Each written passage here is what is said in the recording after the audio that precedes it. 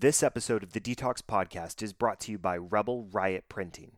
Celebrating their 10th year in business, Rebel Riot is locally owned and family operated, offering custom printed tees with no minimums and fast turnaround. And by Bitsbox. Bitsbox teaches kids to code. Real JavaScript, real devices, and really fun. Hands down the most fun way for curious kids ages 6 to 14 to learn coding. Use promo code DTALKS for $20 off any subscription order of $50 or more. That's DTALKS DTALKS for $20 off any order of $50 or more with Bitsbox.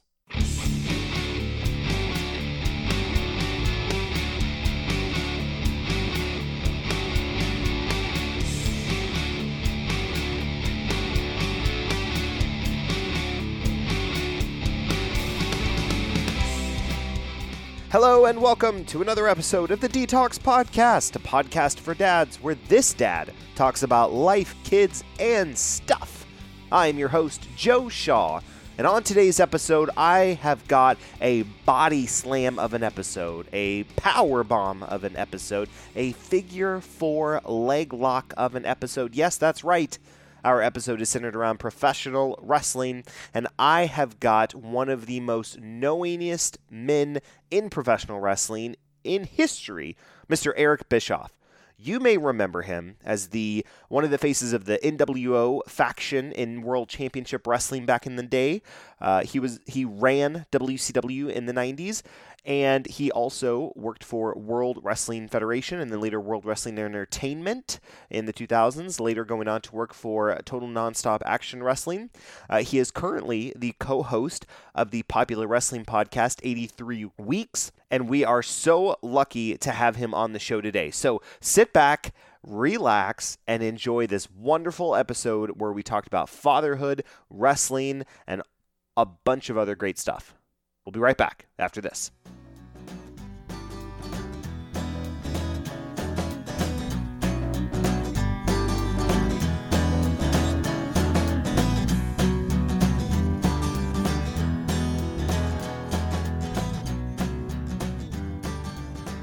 Welcome back to the DTALKS podcast. With me at this time is Eazy-E. He is the former president of World Championship Wrestling and is somebody that I used to watch as a kid, and that sounds a lot creepier than I intended it to, but Mr. Eric Bischoff. Eric, how are you doing today? I'm doing great. It's great to be here, and don't worry about it. I hear that kind of thing all the time from 20-year-olds and 30-year-olds, so I'm getting used to it. I know exactly what you mean. Well, we thank you so much for taking time out of your busy schedule to be with us, and we're going to get started. We got a lot of great topics to cover, and I'm excited to dive in. First thing I want to point out, though, is just for listeners, I'm recovering from a little bit of a cold, so if you hear me sniffle every now and then, that's what's going on. But it's interesting for me because back in 1998, so we're 20 years removed from Starrcade 98, that was the one and only pay-per-view I convinced my parents to buy for me. And it was because on Christmas Eve morning, I broke out with the chickenpox, was quarantined from my entire family, and my parents felt bad and said, "You can have anything in the world you want, anything at all." And I said, "Really? You sure?" Then I got to see Goldberg take on Kevin Nash. That is my go-to, and it was surprise ending for me, but made it well worthwhile. So it brings me back, and I know on your show 83 Weeks, for those that don't listen, you guys are going through the different Starrcades. So I believe you guys are covering Starrcade 98 coming up. Is that correct? Yes, it is, and as a matter of fact, I just got done watching it. I do a watch along on my Patreon channel, and I did a watch along and watched the entire pay-per-view because I hadn't seen it since I did it. Gotcha. I don't go back and look at things. I don't have a library of old, pay-per-views that I've done before and things like that. So, no, it was the first time I'd seen it since I've done it. And I just finished watching it like 20 minutes ago. That's awesome. Good timing. I tell you, spoiler alert for those that haven't watched, in the end, when Goldberg gets tased by Scott Hall, I remember watching it going, I don't know what's happening. I have no idea what's happening. He's not supposed to lose. What's happening? And it was, it was crazy for me then, and it's still crazy. Like, that is still the defining moment I think about when I think about that show. But, okay, so one of the questions I want to start us out with, I just had to get that anecdotal note out of the way. What do you think makes a good dad? Boy, there's no one element. I think it's so many things, but I think it starts I don't think you can be a good dad if your kids don't trust you. Sure. First and foremost, in order for I think kids to learn and to understand and want to emulate the good things about us, Right. and not the bad things, Yeah. they have to respect you. And they won't learn respect for others if they can't learn respect from their parents. Right. So I think, respect and trust, I think, go hand in hand. It's so critical. But I think you also, I can only speak for myself. Sure. I don't try to figure out other things for other people. I know what made me a pretty good dad, and probably still does, is my kids could always trust me from the day they were born. Whether they agreed with me or not, they believed deep down inside that my decision was based on what I thought was best for everyone. Right. And it starts with that.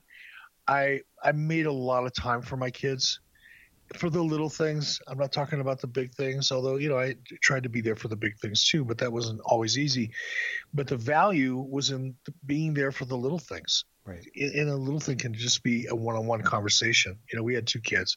Our son Garrett was a year and a half older or so than our daughter Montana. But I would have different types of separate conversations with both of my kids, and because they're different. Right. And you have to talk to them differently. But I think time and trust and respect I think that's the trifecta.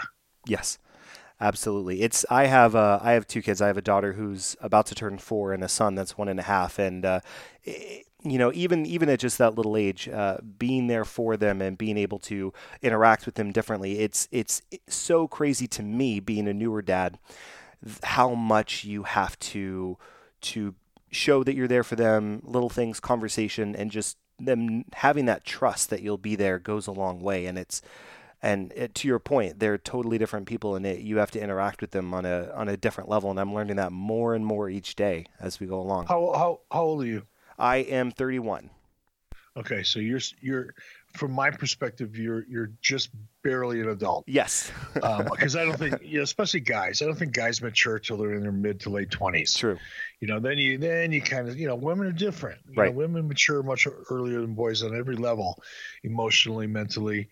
I think one of the things that I remember when I was your age, in fact, I was just a little younger than you when we had our first child. I think it was 29.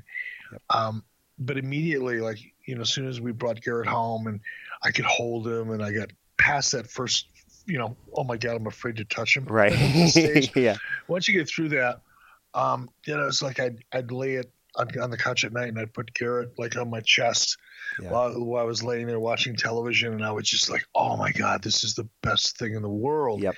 And, in 6 months, he won't want to do this anymore. Of course, in 6 months, he loved it even more. Right. I was like, 6 months later, I'm thinking to myself, this is the best time. This is absolutely the best time in a young child's life. Until about 6 months after that, I go, no, I thought it was 6 months, but it's really a year. So through my entire, almost at every moment with my kids, I was fearful that I'm never going to have this connection to my kid, because as my kid gets older, they'll grow more distant from me. That was how I looked at it. And what I know now at 63 years old, with 2 kids that are really happy, well-adjusted, and good people, I can say that the things I remember are the smallest, littlest things that stand out when I think about, what was my relationship with my daughter? What things did I do with my daughter? Right. I mean, I know I took her to the father-daughter dances, and she was a cheerleader, and we went to her high school football games to watch her cheer. Well, all of those things that I consider the bigger things in a week, I guess. But it's the little things that stand out the most that I still remember to this day. So those are the ones I encourage you to value. I will, absolutely. One of the things I enjoy greatly about doing this show is getting to talk to various different dads in different stages of their fatherhood and their kids' age, and that is the consistent message I have been given from dads that have older children. And it's something that it's so easy to say, yeah, I'll do it, but man, when you're in the moment it's so easy to let yourself slip away and think like, oh, they'll be there tomorrow, or it's okay if I'm not, don't do bedtime tonight, or it's okay if I don't do this. But I look up, my daughter is almost 4 years old, and I go, I don't know where the time went already.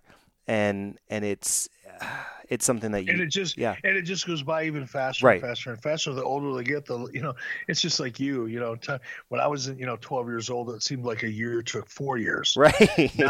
Now a year goes by in about 47 minutes. Yep. It just happens.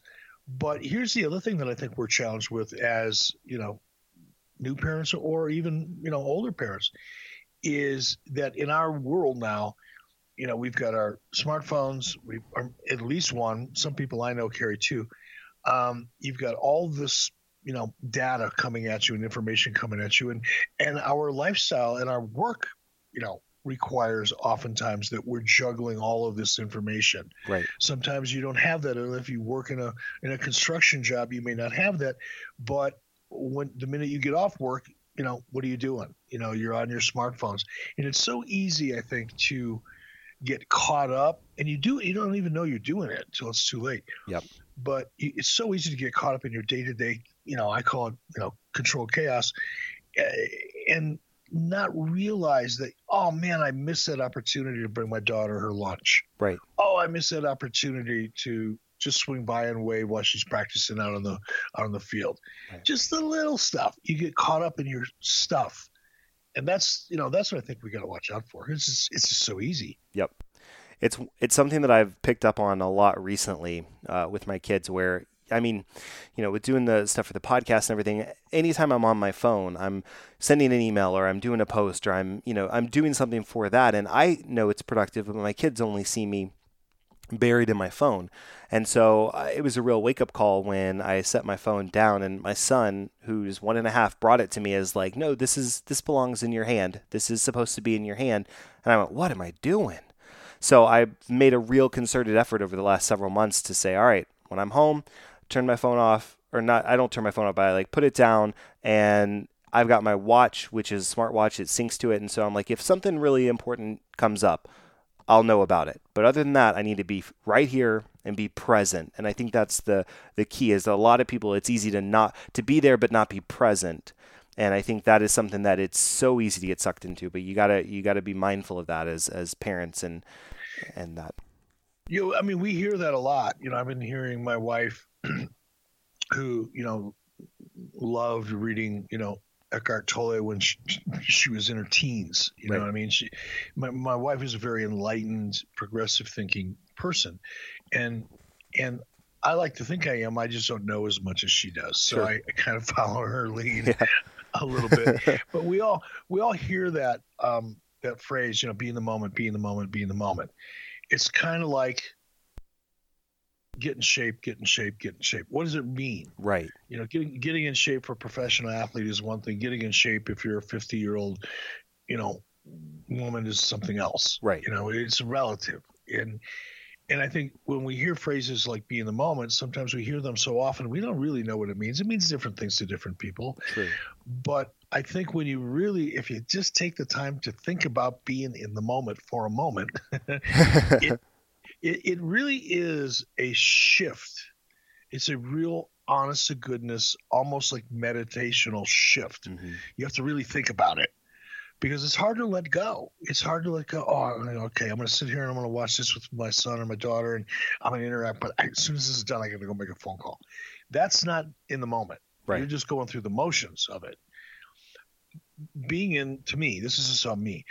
To me, being in the moment is when you're not thinking about anything else other than what's in front of you and what's important to you. Right. Yes. And you're not thinking about anything else. Not when it's going to be over, what you need to do next. Nothing. Yeah. It's just that. And it's harder to do than you would think. It was hard for me to do. It still is from time to time. I mean, it's a kind of an art unto itself, or a discipline. Yep. Absolutely. I think it's something that in the same way you have to have mindful meditation, you can't just be like, I'm going to meditate now, but really kind of close out every external factor and really focus on how you feel in this moment. I think a lot of that holds true with being present. It's like, I'm not thinking about there's dishes I got to do. I'm not thinking about, I'm going to be late to work. I'm not thinking about this. I'm just focused on the fact that the kids are right in front of me and I'm reading them a story, or we're playing, or whatever. We're having time together, and my thoughts are totally absent other than what I'm interacting with them about. And I think that's exactly it. I think you hit the nail on the head right there. I mean, think about this just for an exercise. Just a little. Sure. An attempt at least to visualize something. Try to imagine if you're a kid, if you're 5 years old and you don't know what, being in the moment means. You're just a kid, right? Looking for that trust, love, connection with a parent. And imagine from a child's perspective, looking into the parent's eyes, or let's say the child's 8 years old, 10 years old. Sometimes that's even harder. If you're 8 or 10 years old and you want to spend some time with mom or dad, and you're looking at them, imagine if they saw the same thing that you see as an adult when you're being introduced to someone, or when you're in a group of people that you don't normally or you wouldn't normally want to be around, but for work purposes or business or whatever it is, you're in a group of people that you're interacting with. You've had that feeling, I'm sure. I know I have. Yep. When I'm talking to someone who really is not really that interested in talking to me, to be honest, but they want to be polite. They don't want to be rude. Right. But they got other things they do, or other people they want to get to, that type of thing. And that's all cool. That's human nature. But you know it when you see it as an adult. You know you're talking to someone that really doesn't really want to engage with you, but is trying to pretend they are. Right. And that makes you, as an adult, that makes you feel uncomfortable. Yep. Right? Yep. And you know what that is. Now imagine you're 8 or you're 10 years old and you're talking to your parent, and they have that same look on their face because they're not really listening to you, but they're kind of thinking about something else. Right. And you get that same kind of distant look. Yeah, the head's bobbing. There's a smile. They're saying the right things, but they don't really want to be here. They want to be somewhere else. Yeah. So now imagine that's your parent. Oof. That'd be kind of hurtful. Yeah, it's gut wrenching because you think about it, and it's like that feeling doesn't feel good as an adult and trying to talk to someone else, but it feels. I just think about how I would feel as a kid talking to my parents and getting that response back, or when I have gotten that response back, and just, it's devastating. And you can see it. I mean, I know that there's been times where I've done that to my daughter, and I can just see that look cross her face. And that's the time where I've been like, what am I doing? I need to stop and ask her again, what was she saying? And really listen to her, interact with her, make her feel valued and special, because she is. And I don't want her to think that specific way about me. I only want her to feel like she can trust me. She can share that with me. Exactly what you said, 100%. Damn, we're smart. Yep, we've solved parenting, everybody. We've solved it. Give us a call. Right. Live sessions at $200 an hour. Right, exactly. On Skype. Right, exactly. 1-900, no. Awesome. One question I had for you about your son, Garrett. So your son, Garrett, became a professional wrestler, correct? Correct. Okay. So I want you to talk us through a little bit about your son Garrett's journey into wrestling. Was this something that you always wanted for him, or was it a case of, well, now you're in it, let me help you the best I can? We speak to a lot of people, like musicians, who necessarily like, it's not something I necessarily want for my kids, but when they show interest, I'm like, well, if you're going to do it anyways, I'd rather you learn what I've learned and know the people I know so I can help you as best as I'm able to, as opposed to you stumbling through it in the same way as I did. Yeah, for me it was slightly different. Okay. But somewhat similar. Garrett grew up around the business of professional wrestling. I was, when we moved to Atlanta, Georgia, when I went to work for Ted Turner Broadcasting to run World Championship Wrestling, let's see, that would have been 92. So Garrett would have been 8 years old. Okay. So by the time, Garrett's 8, which is like peak, wrestling interest age, that's when it really starts. He Garrett was coming to the office with me. He knew all my employees, a lot of the people in the office, by their first names, and he'd spend all day, if he wasn't in school, he'd spend all afternoon walking around saying hello to 100 people that work for me. and when I'd go to an event, produce a wrestling event, whether it was a big pay-per-view or we were down at the Disney MGM studios in Florida, shooting, weeks of television at a time, I would bring my family down, and Garrett would be backstage with all the wrestlers from the time he was 8, 10, 12 years old. So he had been around it all of his life. I never really talked to him, when he was 12, 14, 16, even 17 or 18. I never really had a conversation with him that sounded something like, "Hey, Garrett, have you ever thought about getting in a wrestling business?" Nor had he ever come to me during that time and said, "Hey, Dad, someday I'd like to do this." Right. That conversation never took place. Okay. And it wasn't until much later, actually, like around 2009, I think, or 2010, I think it was around 2009, Garrett came to me and said, "Okay, Dad, I want to get in the wrestling business." And I tried to talk him out of it. This is where I probably sound a little different than, other folks you may have talked to. But I dissuaded him from doing it. Not by painting a horrible picture or being negative or not necessarily being supportive. That would have been horrible. Sure. And ineffective.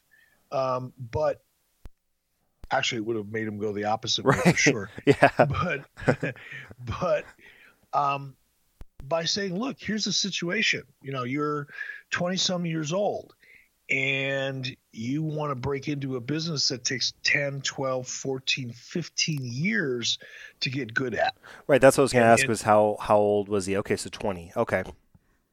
No, he was well past his early 20s. Gotcha. So I'm thinking, so I said, "Now, Garrett, that's like the prime time of your life as a young working person. And that's where you really lay the foundation, for the direction you're going. You can still bop around and experiment a little bit, but that's got to be you got to have a plan." Right.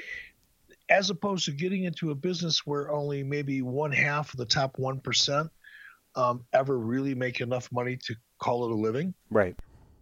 And the other 99.9% or 99% don't. And by the way, after you've spent 10 or 12 or 15 years trying to get to that, almost unattainable spot. And by the way, I think the odds are the same for music as it is to be an actor or an actress or an opera singer or a dancer. Right. You name it. Yeah. Whatever it is, it's the odds of really making it to the point where you can make a great living in the entertainment business or even a good living consistently is slim. Right. So I laid all that on him, and I said, "Now, to make matters worse, Garrett, there's only one place to work." Now, this is after WCW's gone. WWE is the only game in town. I said, "There's only one employer." Right. You want to enter into a career where your only option is to work for the only company in that business. So that makes the odds even more difficult. Yeah. And I know, by the way, your last name is Bischoff, which means half the people love you and half the people hate you. Now you've taken what little odds you do have and you've just cut them in half. Right. Good luck. So I tried to talk him out of it, but you know what? He made up his own mind. And when he did, I put him in touch with some people that I knew when it came for him to train. Sure. People that I knew and I trusted, and, were ultra professional. And then, as I was involved with, a wrestling company called TNA at the time.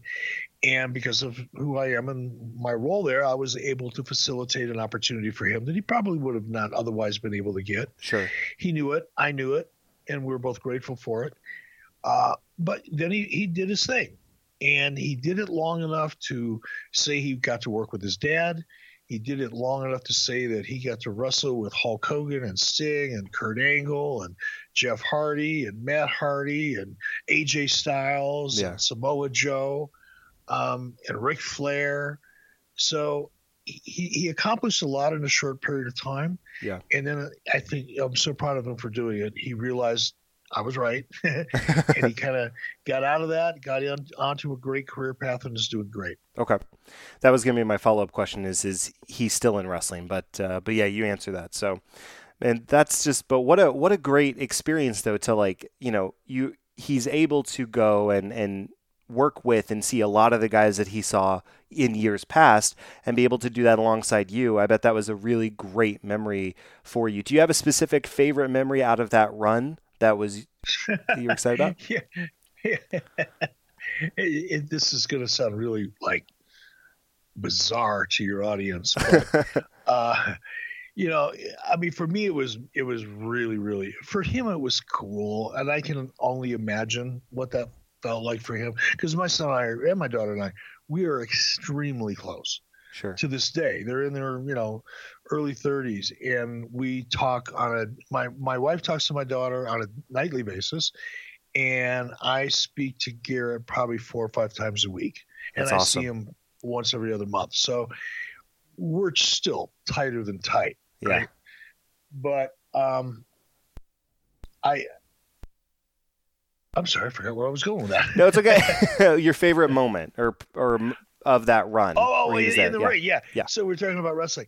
But my favorite moment with him was the last time I was going to be on television. I was tired of being on television. I think my character had been overexposed, and the audience was as tired of it as I was tired of doing it. So I kind of wrote myself off of TV. But rather than just writing myself off TV, because I was involved in a storyline with my son Garrett, I had to kind of make it make television sense. Yeah. So we ended up having a match, and my son, just beat me all over the ring, beat me like a rag doll, and then threw me inside of a porta potty, and then tipped the porta potty over. Now, this is all for television, right? This is for TV.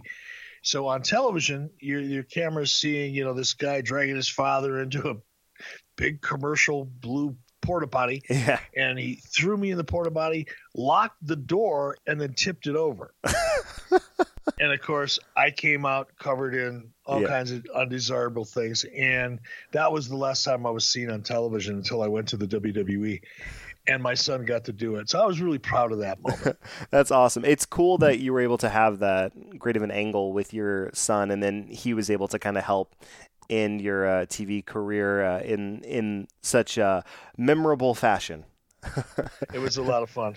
That's awesome. Now, you were back, you mentioned back on TV. You were back on TV for the Raw anniversary, correct, with all the other former general managers? Yeah, I think that was... Yeah, well, I did the Hall of Fame event. Oh, that's right. The year before that, and I've done a few little things with them on the network, with the WWE on the network. And a couple of years ago, they did a documentary about me, or a biography, I guess is a better way to say it.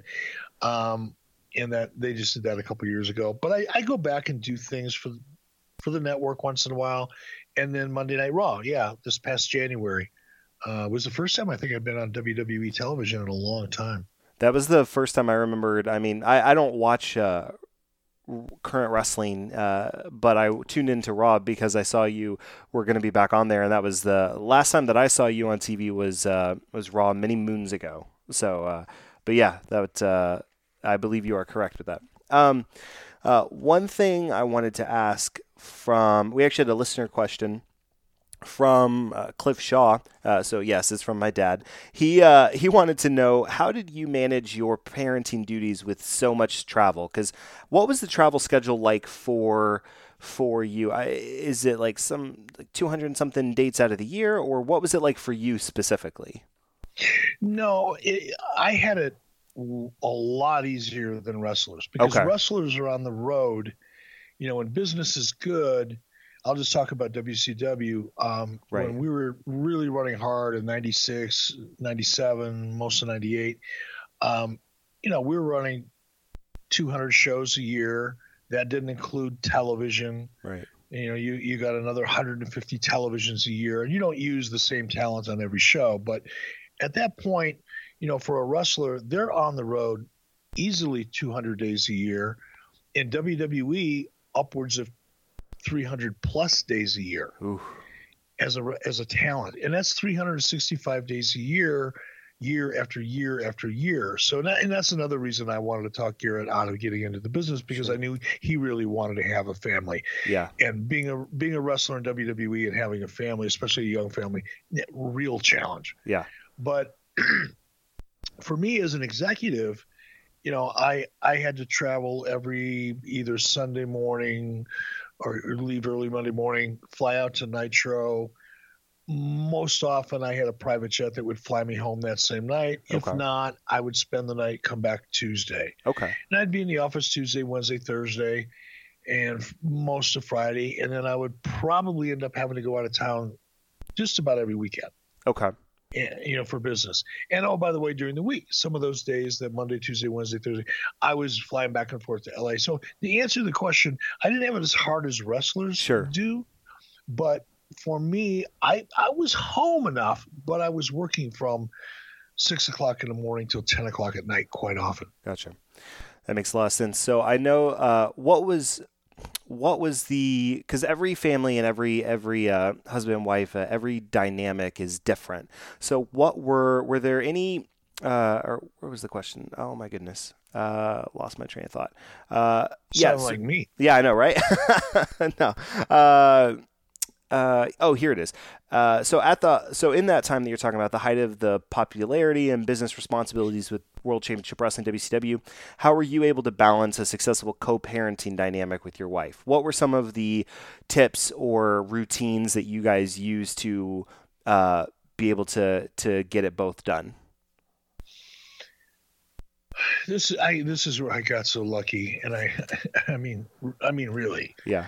I don't mean that like in a romantic way. Right. I mean that like in a literal sense of the term lucky way. My wife is, she's not a saint, but I don't know how much closer you can get without getting the call from the Pope.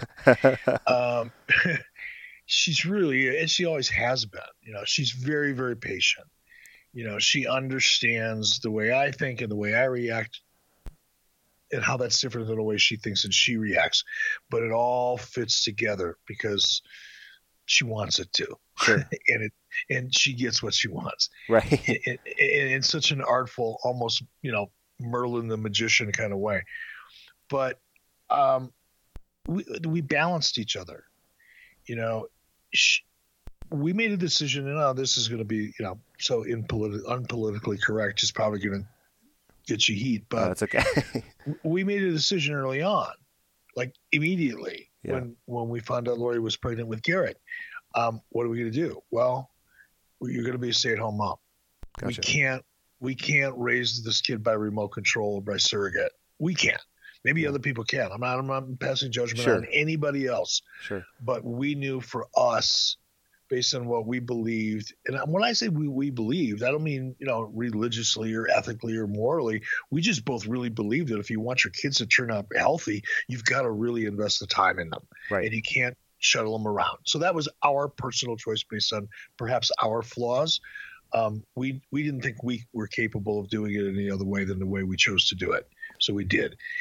And once you make that decision and that commitment and you want to, all of a sudden you start accommodating each other, because my challenges were different than her challenges.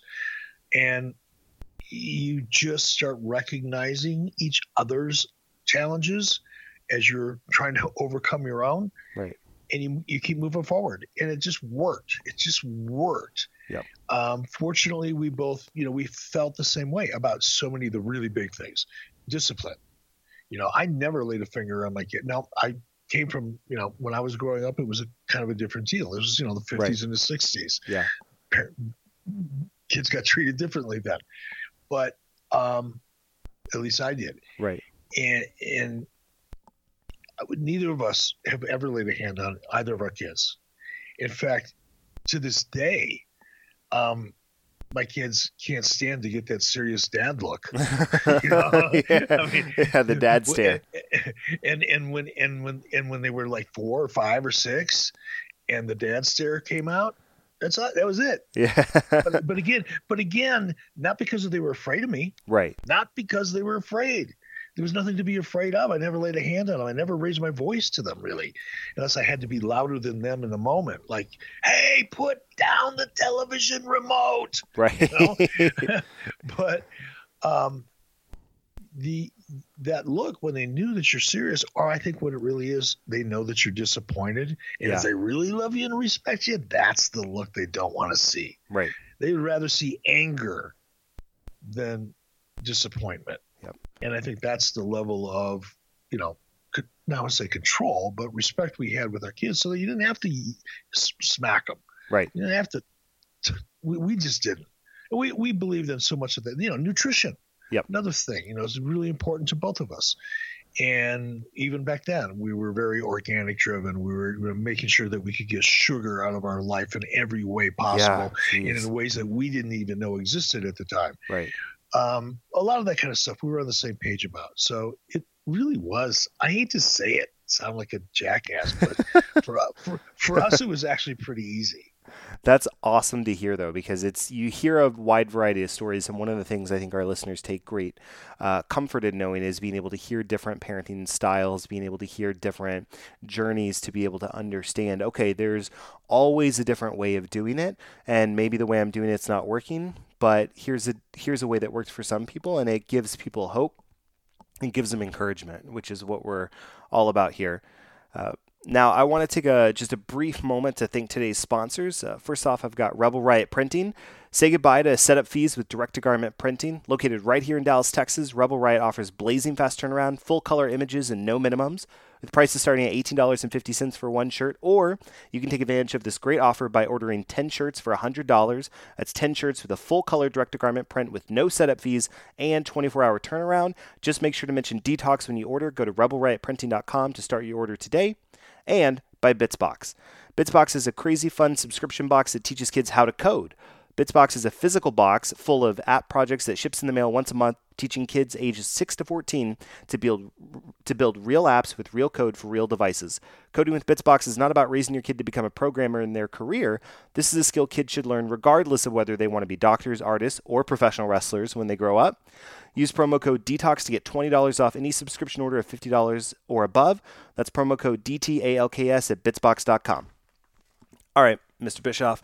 Mr. Bischoff, Eric, what do you prefer? Before we go on, yeah, I think I want to check into one of those Bitsbox for myself. Yeah, I can send you one in the mail. That's cool as hell. Yeah. How many people that are going to be listening to this understand how to code? I don't. I'll just be real frank. It's and I don't know anybody that does. Yeah. So forget about kids 8 to 14. I'm 63. I'm ordering mine with your promo code. Awesome. Thank you so much. And if you know of anybody or you would like an additional one, we do have a couple of copies of Bits boxes here that we can send to you as well. So they've been good to us, and so we want to be able to spread the word because they are a really cool company. I'm digging it. Yeah. I can't wait. All right. I'm excited. Thank you, sir. It's no, I know you guys have Blue Chew as your sponsor, so it's no Blue Chew, but it gets the job done. Not touching it. Fair enough. Okay. Moving on, another question I had for you was, I know you've talked about things were pretty easy, and I remember hearing recently on your podcast 83 Weeks where you talked about your experience in the AWA Federation and how things were pretty tough at certain aspects where, you had to make hard financial decisions for your family and you were hoping that the hard work you were putting in was going to end up paying off, which it did. It absolutely did. But when you're in that moment, my question for you, because I know for me as a father, it's not the same situation that you were in, but I think it's always a question that you struggle with as a father of, am I doing the best I can for my kids? And am I proceeding in a way that I feel is beneficial? So to that being said, I want to ask, what was kind of your mindset when things were at maybe the hardest part when you were in the AWA before things started taking a turn? What was the hardest struggles you had to overcome from a parenting perspective? Again, I'm going to sound like such a jackass for saying this, but we didn't have any issues in that regard. I mean, let me, paint the picture for your listeners who don't know me. My wife and I were living in Prior Lake, Minnesota. It was a small town outside of about 40 miles outside of Minneapolis. Okay. We lived in a home with propane heat. which is a big tank that they come out and fill once every 2 or 3 months with liquid propane. Yep. And that's how you heat your house. And in Minnesota, where it gets down to 20, 30, 40, 50 degrees below zero on a regular basis, many winters, you need to have really, really good heating for your home. It got so bad for me for a period of time when I was working in AWA because they didn't have any money to pay us. I was working because I was loyal, because I wanted to stay in the business I was in, and I just knew I had to somehow find a way to get through it. Right. But at home, I was in bankruptcy. I had car dealers, finance companies coming out and hooking up the cars in my driveway.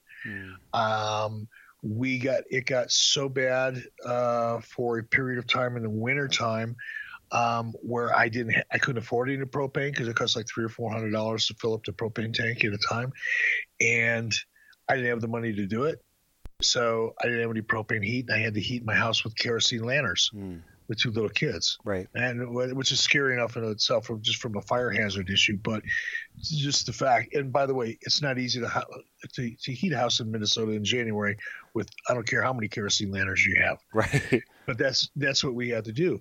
Got to the point where hot dogs with the rice is kind of a big deal, right? So whether it's rice or noodles or whatever, and that's not exaggerating. Yeah. It's what it is. I wasn't making that much money to begin with. I had a mortgage on a house that I probably was a little more than I should have afforded. And the guy that I was working for hadn't paid me for 6 months. And you got to make a decision. Do I bail and go take care of this as best I can, or do I stick it out because that's what I believe in? Now, there's a lot of negative stuff that comes along with making the choice I made to stick with it. But none of it had anything to do with parenting. None of it had anything to do with the relationship I had with my wife. None of it had anything to do with the relationship I had with my kids. And believe it or not, it didn't have anything to do with the relationship I had with my happiness. Yeah. I was happy as hell. I mean, I was uncomfortable as hell. Right. But you can be uncomfortable and be happy at the same time. It's not, a That's binary choice. Right. And yeah, it was painful. Yes, it was. I wasn't fearful because I've always had a lot of confidence in myself, sometimes too much. But lack of confidence has never been something I've been afflicted with. Sure. But still, you got to get through it, But it never affected any of my relationships, or like I said, our happiness. Some of the most fun times when I reflect back on, oh gosh, remember when we did this?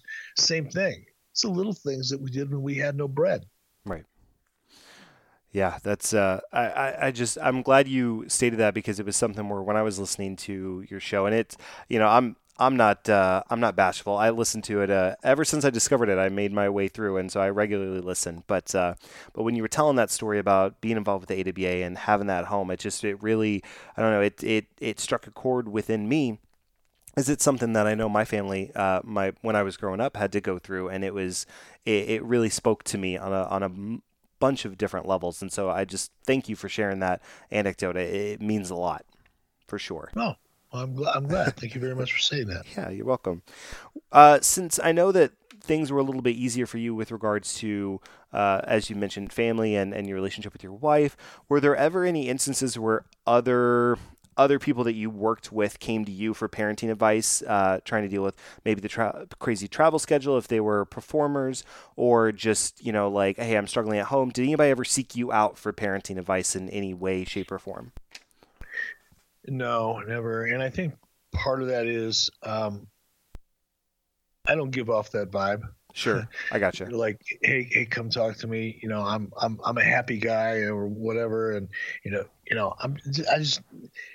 don't. It's not that I don't. I wouldn't. I mean, I would love it if somebody came up to me and said, "Hey, I've been watching you and your wife and your kids for a while, and how'd you do that?" Or, right. If you were me, what would you do in this situation? I think that'd be cool, but I don't think people look at me from a distance and go, "Hey, I think I'm going to go talk to this guy about that." Right. Fair enough. But and you know what? At the time, again, here comes the jackass. I was so lucky, and it was so easy that you don't really understand why. Sure. it was so easy until way after. I'm much more in tune with why everything worked out as great as it did for me now than I would have been 10 years ago, 15 years ago, or certainly when the kids were young. Right. Because for us, it happened. It happened as a result of, really fortunate, alignment in terms of what our belief systems were, how we wanted to raise our kids, and what was the most important, our priorities, and all that kind of stuff.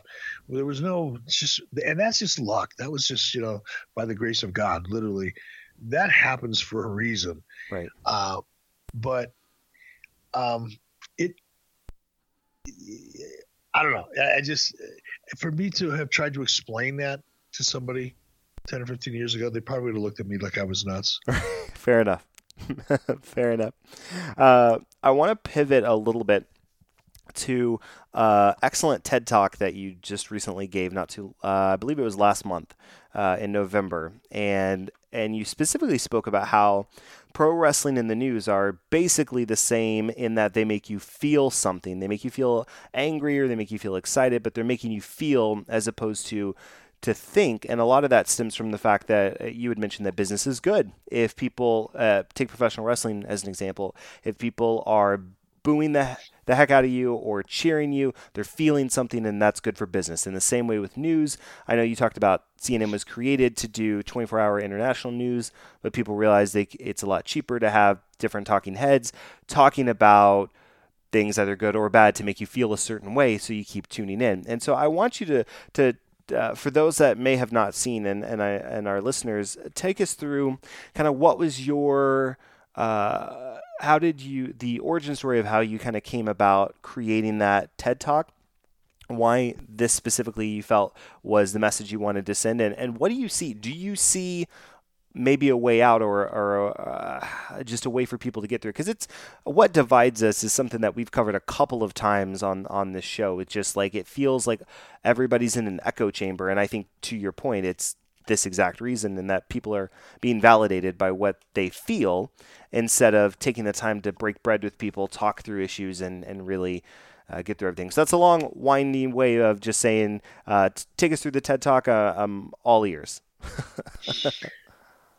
It started around midsummer last summer. I got a call from through a mutual friend. I got a call from the gentleman who produces the TED Talk in Naperville, TEDx, I should say, talk in Naperville, Illinois. And I knew generally what TED Talks were. I mean, right. I had probably seen, a clip of one or maybe watched a couple minutes of another, but I wasn't like a hardcore TED Talk junkie. Right. I was just aware of them. My wife, on the other hand, is probably, the latter. She's a hardcore, TED Talk person. She loves that kind of stuff, and she aspires to be a public speaker. And so for her, TED Talks are like a really big deal. For me, it was just something that's floating around out there that people do. Sure. I assigned no value to it, but because it was a friend of a friend, and because I thought about it, I thought, that's something I've never done before. Right. I've done a million wrestling shows and spent, 30 years on camera and done a lot of stuff, but I've never done that. And I always believe that finding a new way to exercise a new is a great way to get everything else in shape. Right. So, it's like, I'm going to quit doing push-ups that way, and I'm going to do push-ups this way once and see how that works. Right. And I said, sure, I'll do it. And it, and through the process of his name is Arthur Zards, Arthur calling me and, trying to give me ideas or at least hear what I might be thinking about and talking through that. What became obvious in our conversations is that I'm very aware and almost, somewhat addicted to current events, sure. Primarily politics, but current events in general across the board. Right. Have been since I was in the 8th grade, since Martin Luther was king. Excuse me, Martin Luther King Jr. was killed. Right. And my teacher, Mrs. Fields at the time, who taught me history and current events, took us to the Henry Ford Museum in Greenfield, Detroit. And we got to, as a part of the overall kind of approach to teaching current events, using Martin Luther King's assassination as the premise for the syllabus, if you will. She took us to the museum to see the chair that Abraham Lincoln was assassinated in. Oh, wow. To try to draw the correlation between civil rights and history. And that made as you can tell, the fact that I can remember that, made a big impression on me. And from that point forward is where my interest in politics and history really kind of convened. Anyway, fast forward. I found myself talking to this producer of TED Talks and talking really about politics and how it's just like my business. Because it is. And I've noticed that, especially over the last 3 or 4 years, 5 years, but predominantly so, because I've always watched the news. I've always followed it closely. And I saw 4 or 5 years ago the shift in the way the product was being presented. Notice I didn't call it news because it wasn't news. Right. They were boxing and shipping out emotion. Yeah. They wanted to keep you angry. They wanted to get your heart rate up. You know, whether you're excited because something really wonderful is happening to you, guess what happens to your heart? Your heart rate goes up. Yep. If you're really, really angry or you're really, really scared, guess what happens? Your heart rate goes up. Your body becomes addicted. You know, it's like adrenaline. Yeah. And if someone can get your heart rate up, either in a good way or a bad way, they got your attention. Mm-hmm. And that's what the news does now. The hypocrisy is so rich on both sides of the equation. This is a bipartisan issue. Right. It's across the board.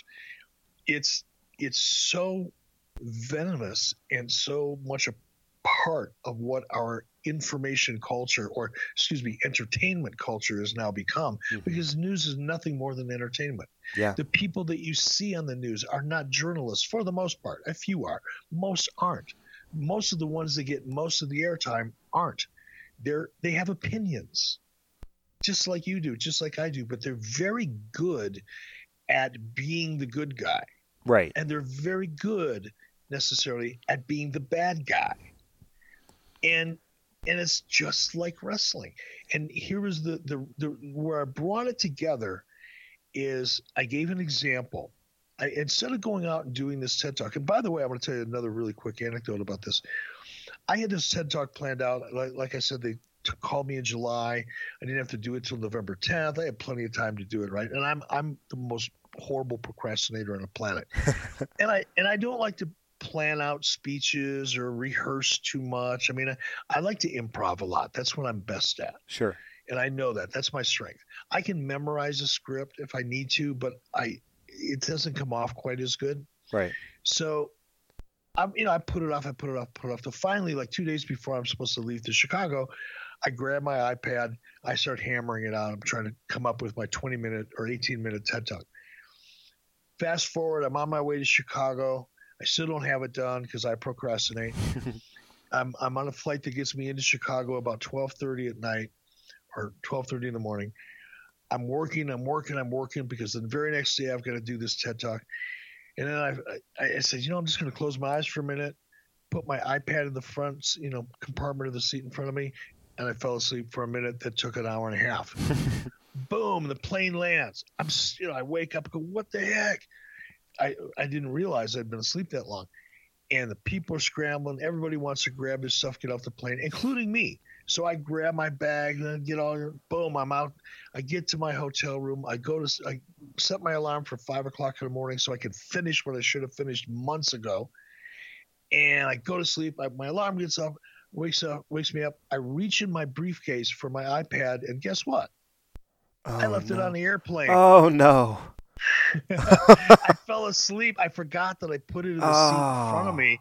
And when I woke up, when we touched down, it was such a mad scramble, and I was still, half asleep. I forgot. Right. And I left it. So now it's 5:30 in the morning. I know I'm not going to get my iPad back. What do I do? Yeah. I'll improv.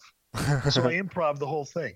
And part of that improv that I didn't know I was going to do was when I came out for the first 4 or 5 minutes of that TED Talk, and in the wrestling business, they called going heel. I just went out and just was horrible to the audience. That's very true. I was angry. I was aggressive. I disrespected them. I made fun of them. I told them the town they lived in sucked. I accused some guy sitting on the front row wanting to come up and beat me up. Then I looked at his wife and I accused her of looking at me like she wanted to take me to my hotel room after the TED Talk. Right. I mean, I did everything I could to make them hate me. And then when it got to the point where I couldn't make them hate me anymore, I busted out laughing and said, okay, here's why I did that. And then I went on to prove my point that in professional wrestling, you do what I just described. You go out, you say things and you do things that you know are going to make the audience angry because you want them to want to see you get your butt kicked eventually, right? That's how it works. Well, I realized a while ago that television does the same thing. If MSNBC wants to increase their ratings and draw more advertisers to their product, then they're going to have to do what it takes to get that audience to come and watch them. Yep. And in the case of MSNBC, I think it's not even arguable that they're an extremely left wing of the Democratic Party's PR firms. Right. It just is what it is. Sure. And then on the other side, you've got Fox News. Right. that do essentially the same thing. Right. But each of them have to do what they have to do to build their audience and compete. And what they have to do is entertain them and make them angry. Yep. And if they can entertain them and make them angry, they've got them and business will be good. That's very good. All right, Mr. Bischoff, we have a couple listener questions I wanted to hit you up before we start wrapping this up. At @the_Gabriel_Mangum on Instagram. We've had his dad on the show before, Andrew. Gabriel is a fantastic artist, and he's always shown wearing different wrestler gear on Instagram. So he saw that you were going to be on the show, and he said, I got to ask him, who does Eric Bischoff think had the most underrated run in WCW? Ernest the Cat Miller. Nice. Why specifically? Because Ernest got into the wrestling business very late in life. Ernest, was a standout high school athlete, collegiate athlete, played in the NFL, phenomenal martial artist, accomplished all that, and a few years later decided to get into professional wrestling, which most people do at the age of 20, 21, 22. Right. So he got in very late. He had very little training, very little guidance, and I think he emerged as one of the, middle to top side of the roster kind of a character, because he had such phenomenal talent and amazing ability to read an audience. Yeah. His charisma was off the charts. It was off the charts. And see, that's the thing, is you can't teach that. No. You can teach people the moves in the ring. You can teach people, to a degree, the psychology of what goes into telling a story inside of a wrestling ring, although that's becoming a lost art too. Sure. But you can't teach somebody charisma. It's like you're either born with an ability to be really good at music, or you're not. Yeah. I'm living proof. I've been trying for 62 of my 63 years to learn how to play a guitar, and I couldn't hit 3 chords in a row to save my life right now. Yeah. And I've taken lessons. I've tried to do it yourself. I tried the home video. I bought some stuff on a 1-900 line once. I took real lessons from a real live person that really knew how to play guitar. None of it worked. I just suck. Yeah. I'm not good at music. But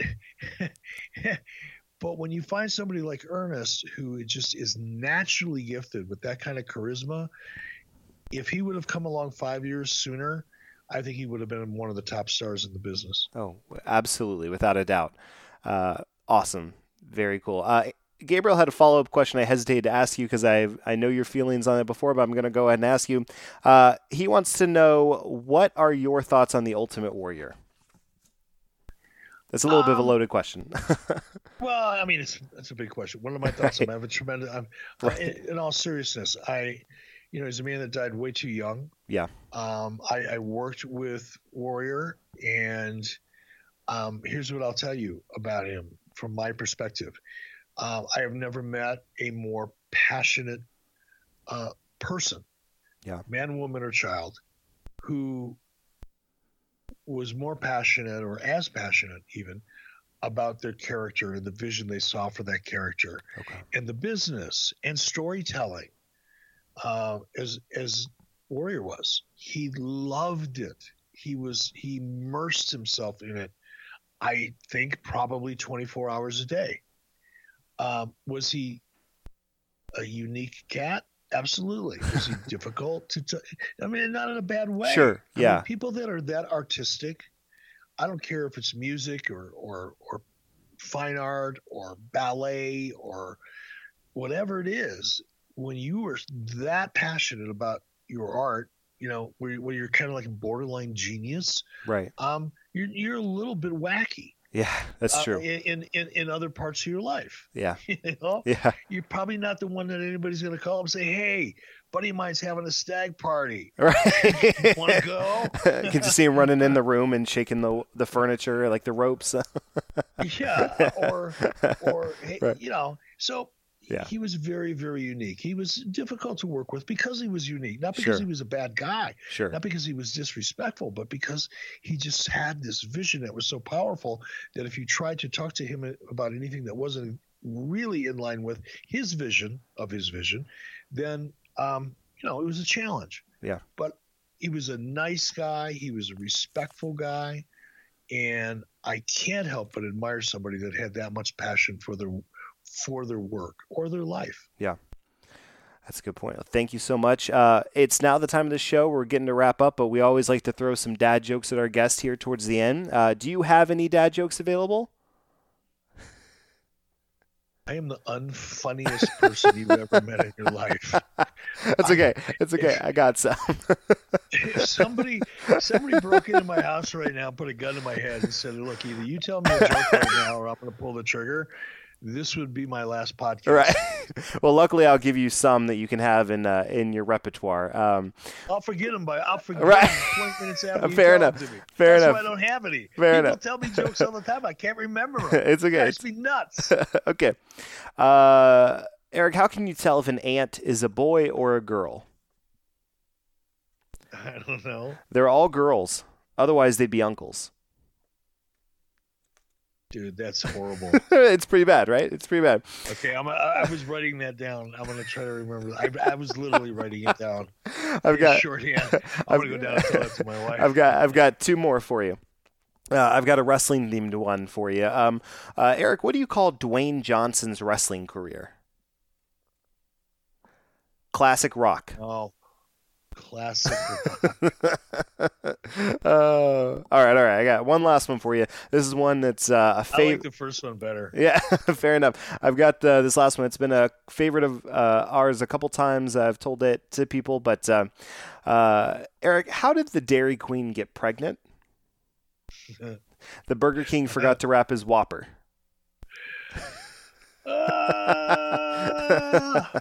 Hold on. Say that again. Okay. The Burger King forgot to wrap his Whopper. Okay, I got it. Yep. I'll tell that one to my son. Perfect. All right, very cool. All right, well, Mr. Bischoff, Eric, thank you so much. If people want to follow you and see what you're up to, what is the best way for them to do that? The best way is Twitter. I'm at Bischoff, BISCHOFF, as in Frank. Otherwise, every week I'm on at 83 Weeks with Eric Bischoff, wherever you download your favorite podcasts. Perfect. iTunes, Apple Podcasts, you name it. There you go. And your wife has a podcast, is that correct? Yes. Here's a perfect example of how opposites attract. Listen to my podcast on 83 Weeks, and then go listen to my wife's. And when I tell you, I've just spent the last hour telling you how easy our relationship was and how well it fit together and how perfect it's almost embarrassing to really talk about and be honest. It's like sometimes we say, God, should we make it up, make up something and say we had a big fight and we were separated for, a month. Nah. But when you listen to her podcast and you listen to mine, you would think we live on two different planets. Right.